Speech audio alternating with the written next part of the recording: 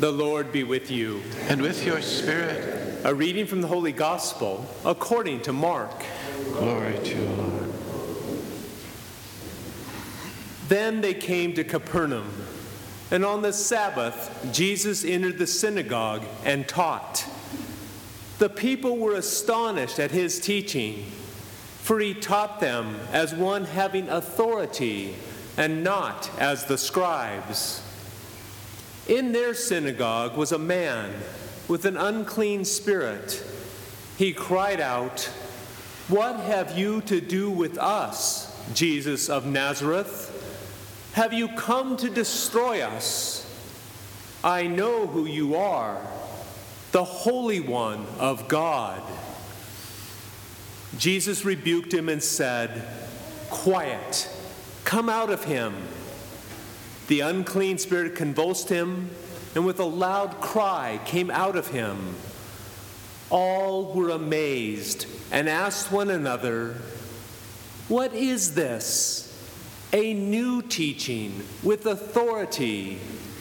He commands even the unclean spirits, and they obey him." His fame spread everywhere throughout the whole region of Galilee. The Gospel of the Lord. Thanks be to God.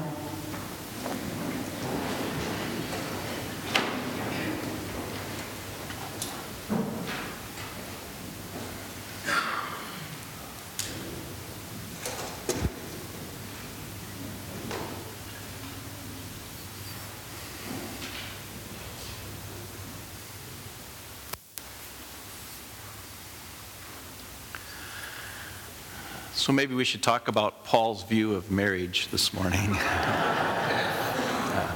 I think we'll say that for another year. Instead, let's talk about the Academy Awards. We're right in the middle of Academy Awards season, and our popular culture is just filled with all kinds of guessing about which film is going to get the biggest awards and which actresses and actors and all that stuff. It's so exciting if you're into all that stuff, of course. And maybe in a way, the Academy Awards are kind of a good entree into figuring out what today's gospel is kind of about. That probably seems weird, but it is Academy Award season after all. So Hollywood seems to be kind of put out two kinds of movies. So there's the big studios that have tons of money and they got lots of time and they can dedicate themselves to putting out one of these big, beautiful blockbuster films, with the finest actors and the greatest writers and all the money in the world to make this film. And so they take their time and they begin the film slowly and they add all kinds of layers of development and character, and they can afford to have long scenes of leaves floating in the wind and the long dialogues where you slowly and gradually begin to see the depths of these characters, and then of course it all slowly leads to the moment where everything comes together and the movie ends and they roll the credits and you come out of the theater saying, "Wow, that was lovely, and let's go have a beer." But there's another kind of movie as well that's put out not by the big studios, but usually by some kind of little independent operation. It's some maybe not very well-known director, writer, and they're kind of brash, and they've got not very much money, and they don't have very much time, and so their movie is of a completely different feeling. They don't have the money or the time to have long, laconic shots of leaves blowing in the wind or big, beautiful dialogues between the characters, or to layer the characterization so you get deeper and deeper before you ever get to the climax of the movie. No, their movies are fast and furious and brash, and they start right up front as soon as the title scene has rolled. They're right into it because they want to capture our attention right away and hold it, and then they put the pedal to the metal, and it's one scene after another until they get to the big explosion at the end, and you come out of the theater and you say, "Hey, what was all that about?" You say, "I don't know, but I think it deserves an Academy Award." And so the Gospels are kind of like that too. You've got you've got the expansive, tranquil Gospels that have lots of time to develop characters and to have long dialogues and speeches and prayers. You've got John's the most of all, but Matthew and Luke are that way too. And then you've got Mark. He's like this little brash independent director-writer who's got to get to this thing right away. So he doesn't care at all about all that Nazareth and Bethlehem stuff. He starts his gospel with Jesus already being an adult, and he begins the first 2 verses with a quote from the prophet Isaiah just to kind of set the scene, only 2 verses, and then he introduces us to John the Baptist, and it only takes 4 verses to tell the whole story of John the Baptist and eating honey and grasshoppers and baptizing in the River Jordan, and then Jesus gets baptized, and then Jesus goes out in the desert for 40 days and has his 40-day retreat, and that's only 2 verses there. And then he comes to Capernaum, and he immediately calls Peter and Andrew and John and James, and they immediately respond. There's none of this sitting around all day chatting with Jesus before you say yes. They say yes right away. They leave their nets and their fish, and that's only 3 or 4 verses. And then we get to the verse we begin today, and we're only not even halfway through the first chapter. So this is like the first 3 minutes of the film. And then Jesus finds himself on the Sabbath in the synagogue in Capernaum, and he gives a speech, and Mark doesn't even bother to tell us what his sermon was about. It doesn't matter to him. What he cares about is what happens next. And what happens next is the biggest thing that Mark can think of. This is the opening gambit. This is the big battle scene to begin the movie, so that we get our attention, and grabs it and teaches us from the very beginning what this whole thing is about. Jesus confronts evil in that synagogue in Capernaum. There's some poor man who's possessed by an unclean spirit, and all of a sudden you have the stage set for the battle royale between the powers of God and goodness and grace and the powers of evil and darkness and death. And the demon, this unclean spirit, he takes the first blow. He's going to take Jesus down right away, and he knows Jesus' weak spot, his vulnerable point. And we're all looking, what's he going to do? What's this demon going to do? And he swipes at Jesus and knocks him for a loop, at least it seems, by saying to Jesus, I know who you are. You're the Holy One of God. And he takes from Jesus his own power and authority to reveal himself. He takes the words and the identity of Jesus over to himself, and instead of Jesus being able to reveal himself in his own time and in his own way, that evil spirit absconds with that authority and takes it upon himself and reveals who Jesus is to anyone and everyone who's listening. And Jesus responds with a whack of his own. This battle is not done yet. Jesus screams at the top of his voice at that evil spirit, shut up, quiet.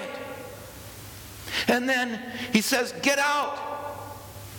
And that unclean spirit goes roiling and tumbling and leaves the poor man on the ground, perhaps foaming at the mouth, who knows, and leaves in shame to come back perhaps another day. And that battle between goodness, between life, between God and evil in all of its forms, darkness, death, is won by Jesus. And that's what Mark wants us to see. That's what he's been leading up to. I don't need the nativity. I don't need camels. I don't need 3 kings.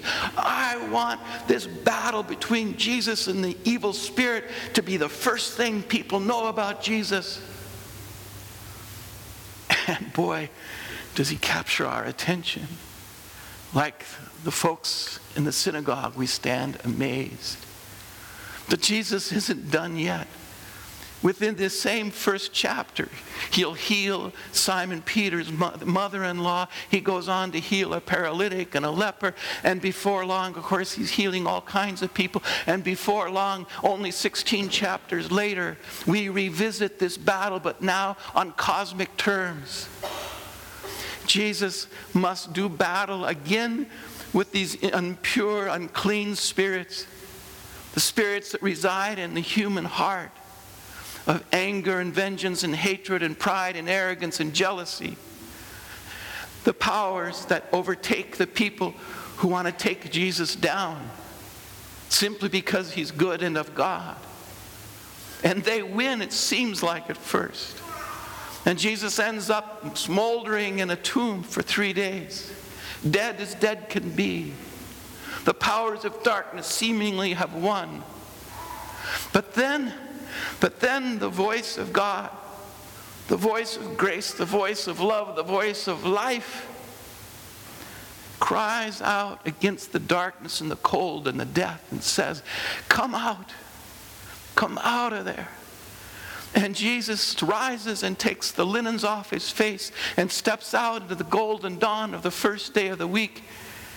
And suddenly we know that the cosmic battle between God and life and love and forgiveness and mercy and compassion does indeed win against the human heart's darkest corners, where hatred and vengeance and mercilessness and untruth reside. And we don't have to say this story deserves an Academy Award, because instead we know that this story that Mark is telling at breakneck speed is a story which is meant to capture us and to hold us, and in a sense to force us to confront that same battle between good and evil, righteousness and injustice, hatred and love, vengeance and forgiveness. It forces us to make a choice. Are we with him? Are we with Jesus? Are we with this Holy One of God and his way? Or are we with these other powers of the world that take us down and lead us to death and turn our hearts into pits of vengeance? And that's not an easy choice, but it's forced upon us by the Gospel of Mark. It's forced upon us by this battle between Jesus in the synagogue and this evil spirit possessing that man. And it's certainly forced upon us by the rest of the gospel, especially its climax in Holy Week and Easter. It ain't easy. Though we stand amazed, we still have to choose. Are we with him or against him? Do we choose to be people of forgiveness and mercy and compassion? People who believe that there's something greater than us that we can strive for. People who see and know and understand life and love and grace and God. Or do we allow those same dark powers of vengeance and injustice and oppression and mercilessness and lack of compassion to infect our lives and our hearts, not just in a big global way, but even in our daily relationships with everybody and anybody we meet day in and day out? It's not a one-time choice we make at baptism. It's a choice we have to make every day of our lives, really every moment of our lives. This Jesus who was presented to us at breakneck speed by Mark in the opening of his gospel, the very first chapter, 20 verses or more, is the Jesus that we have to choose to follow. We have to say yea or nay. I'm with him or I'm against him. I hitch my cart to him, or I hitch my cart to the powers of darkness. It's a choice that we have to make. It's forced upon us by the gospel. Yes to love, to mercy, to life. Or yes to death and hopelessness and murder. It's our choice.